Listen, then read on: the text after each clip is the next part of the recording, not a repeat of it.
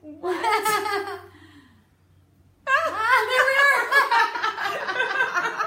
We are so technologically amazing. And we're late. So, yeah. And you know what? We didn't pray either. I told you, Jesus, help us as we do our chat. Really help us. So, I'm Ginger. And I'm Dee. And this is Chat with Chat.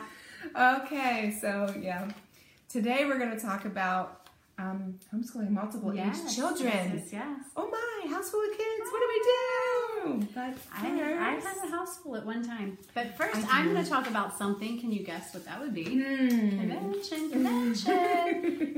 June 14th and 15th at the Lancaster County Convention Center. Registration's open. Things are filling up. You want to get on that if you're planning on coming. But we talked a little bit about how the vendor hall was going to have this interactive corner, but I didn't get a lot of details about that. I just want to share a little more about that. You know, when you're shopping with your kiddos, you just have this family event planned, but you want to look at curriculum, and all of a sudden they're kind of, Well, we decided to take a little space in the corner of the vendor hall and have some interactive things going on. There'll be 5 sessions on Friday, 5 sessions on Saturday, completely free. You just have to make your way over. And it's different things for different ages. So you'll have to look in your convention program, decide what you want to see and kind of plan around that. I want to tell you a little bit of what's going to be there. We're going to have someone doing read aloud books, someone who will have math games.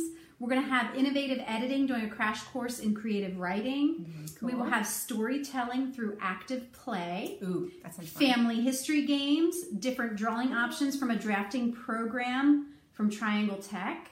We're going to have apply inspiration doing time to solder. Schiller Math are going to do sing and dance to catchy math songs using math manipulatives and have a gluten-free grain trace station. And they're going to also have a make and take.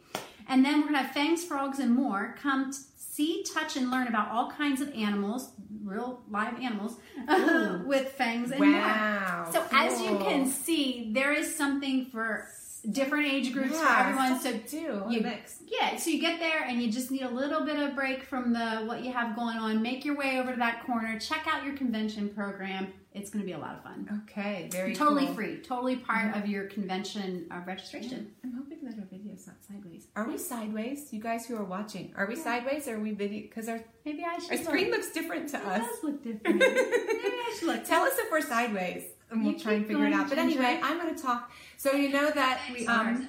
We're sideways. I'm sorry, we're sideways today. I don't know how to fix that. So it's theater season.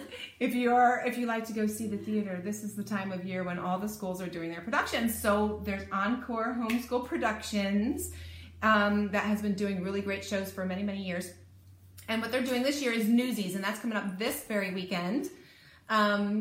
At Trinity, Trinity High School in Camp Hill. So if you look them up on Facebook, it is Encore Homeschool Productions, and you can get all the information that you want there. But check it out. Should we stay sideways, or should I try to fix it? I don't know. Should we try to fix it? We're gonna hit this. We're gonna try. We're gonna try the little button. Tool, right? I think that's what it is. This little tool. Okay, that switched us backwards. Are we? No, there we go. No.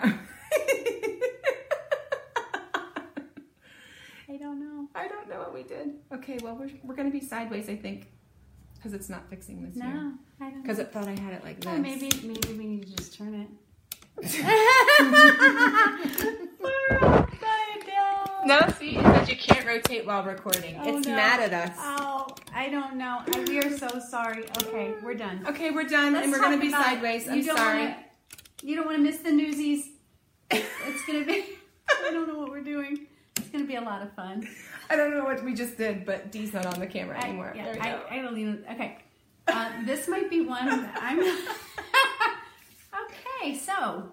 On topic. Here we go. Do you have multiple age children that you are trying to homeschool? Is this something you haven't done yet, but you're thinking to the future? I feel like we're a little cut off, but you go ahead, Ginger. Okay, so here's the deal. It is near the end of the school year right now, so it's April, and we're near the end. Maybe that's what's wrong with us right now. We don't know.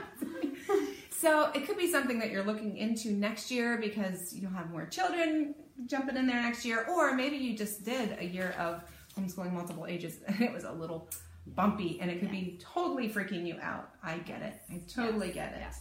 but never fear. Never. Because we have not been given a spirit of fear, but of power, love, and a sound mind. Sound mind means we don't have to lose our mind. Exactly. Homeschooling our children, that we can be Exactly. self-controlled, self-disciplined, and have good judgment. Yeah. So with that good judgment, well, maybe we had good judgment.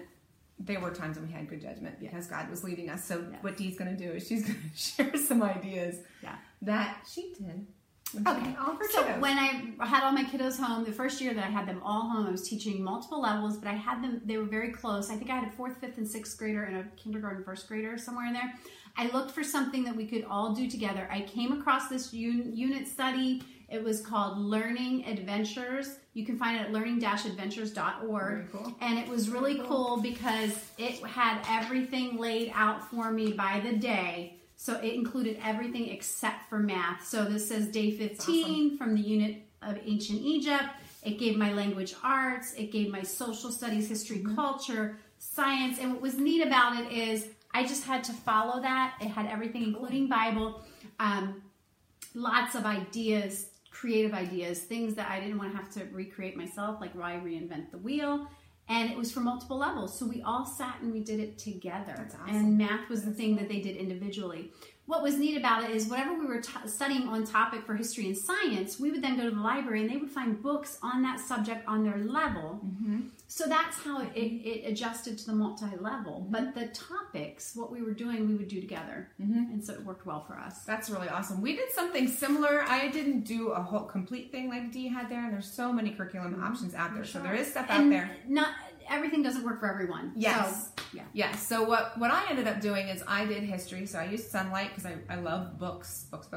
And I have lots of books, and it's like Beautiful Feet is like that. My Father's World does, I think you can do multiple age things with My Father's World.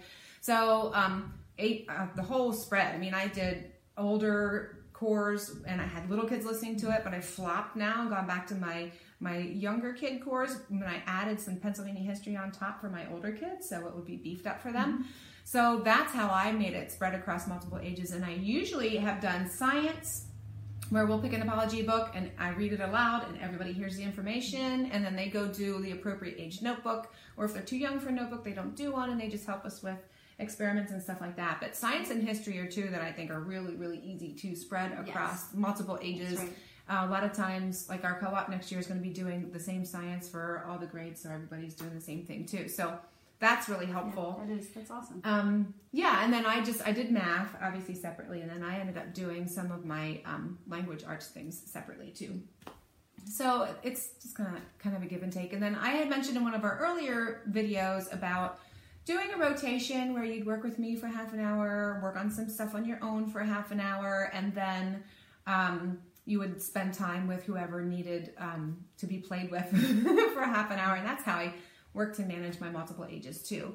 But if there's a time when it's really tight, when your time is really tight, you can also have your oldest children teach your younger children. So you give them the phonics book and say, work through this with them, or give them the math paper and say, work through this with them. And that is a really great way to solidify that information for the older kid. Because if they're really struggling with it, it might be something that they haven't totally mastered. We have a comment here. I have to throw my old lady's glasses. I'm sorry. You do language arts and math separately, then you combine reading science together, 11, 9, and 5. Yeah, that's right. That's awesome. Yep, that's great. That's great. So mommy time is limited. At what age did you have your kids work alone? Okay, so that's definitely different according to which child you're talking about, because some are very self-motivated and will plow, and some are like, da, da, da, da. And that can continue on. It can. It depends on their age, their personality. It is gradual. There is no child, even the really motivated ones, where if you pile up all the books and say, here you go, figure it out or grade it later, that's not going to go well. So you pick something that's going to work. You know what they can handle. You know what subjects are like butter for them, and which really caused them a challenge. Yes. So yeah. And so definitely start with something easy. Handwriting is a good one. They can go sit and do a handwriting lesson alone, or whatever subject you know they're comfortable with. The unit study I told you about has student pages. So whatever our language art lesson was, or maybe there'd be a vocabulary little activity or something, I would give them their student page. They could go do that alone while I worked with someone. They'd bring it back to me. Same with math. I would teach the lesson, or if we were doing a video-based lesson, we would watch the lesson together. I would make sure they could do a few problems. If they seemed to have it, then they could go finish that work, and then I would just check it to make sure it got done. If they're a great reader, let them go read alone. And you know what I found? Even if they're not the best reader, my goal was learning. And so say we were studying ancient Egypt, maybe I would allow them to select a book that was a little under their grade level, but was easy for them to read alone. Because I didn't want something to be too difficult that they couldn't have anything that they did alone. Yeah. And so then they would, during their alone time, reading more about ancient Egypt or learning more about something, a science topic, maybe the book would be a little lower level, but they could read it alone. Then the more difficult things I would do with them. Yeah, that's a great idea. I had a friend too that had she had a lot of weeding to do, a lot of outside work she wanted to do. She would have her girls go with her and read to her as she, and generally if they're having trouble on a word, you can look, or if they're saying something, you're like, well, that word doesn't seem to fit. You can say, bring your book here. So that really worked well for them. So that was a great way to do that. I think I shared most of my ideas very on that. Cool. So, just realize, especially if you have, I have 5 kids who are homeschooling right now, and granted, I'm not actively involved with the older 2, really heavily involved, but it does take the bulk of my day. Because I am the 1st grader, I'm working everything with. The 4th grader, it's some things, and I have to check work, and then the 6th grader, the same thing. She works even a little bit more independently, but it's not everything yet. And then the older 2, I still have to correct papers. It does take the bulk of your day. So it's the reality of it. So prepare yourself for that. It's when you have mostly little bitties and they're all under 3rd grade, you can get school done in an hour or 2. But as they get older and you add more children, it is going to take the bulk of your day. So, it sure does. So with that, the house will be messier. It sure there will be chores that don't get done. The meals will not be gourmet, unless you have a budding cook. And if you have a budding cook, then that can be part of what they do in their school day. Sweet. Yeah. Nice dinner. That would be awesome. Do you know I have a son who's a chef in Manhattan, but yet he didn't cook for us during the school day. I'm gonna have to check on that. I don't know what that was about. Yeah. But it also may help you to plan out your days, your weeks, your year in advance. Take time to plan out what you want to do over the summer. That's a great time to take some time, plan out what you want to do. Think about time management, the things that are important to you. What are some things you want to try? Freeze meals ahead is also a great idea. I had a friend who homeschooled. Every August, we would do this big day or 2 of bulk freezer meals, so that when the school year started, till we got into that routine and got adjusted, we didn't have to worry about meals. We could kind of pull them out of the freezer, and so that was so helpful. Summertime is also a great time to teach your children how to do chores. How to do laundry. In my home, I have a theory: if you're old enough to reach the washing machine, you can pretty much learn how to use it. It's not that hard. She's got a front loader. Really so they didn't even have to be tall enough. They didn't have to pull a stool over. I didn't have to worry about them falling in. We had a front loader, and so teaching them how to do that, so that when school starts, you're not teaching them all these life skills and all the academic and in school. You're in a routine.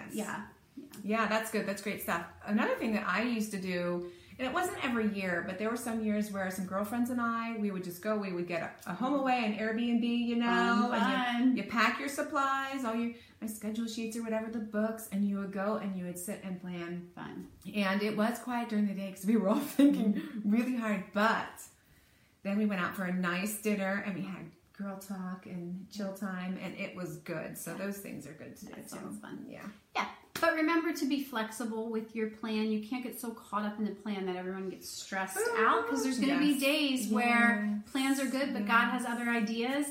With that unit study that we used where the whole day was planned out, if I knew something was going to come up, or if something did come up, that I was going to be able to only hit a few things, I'd hit the core things, and some of those creative extra kind of stuff, the arts, things, that didn't happen that day.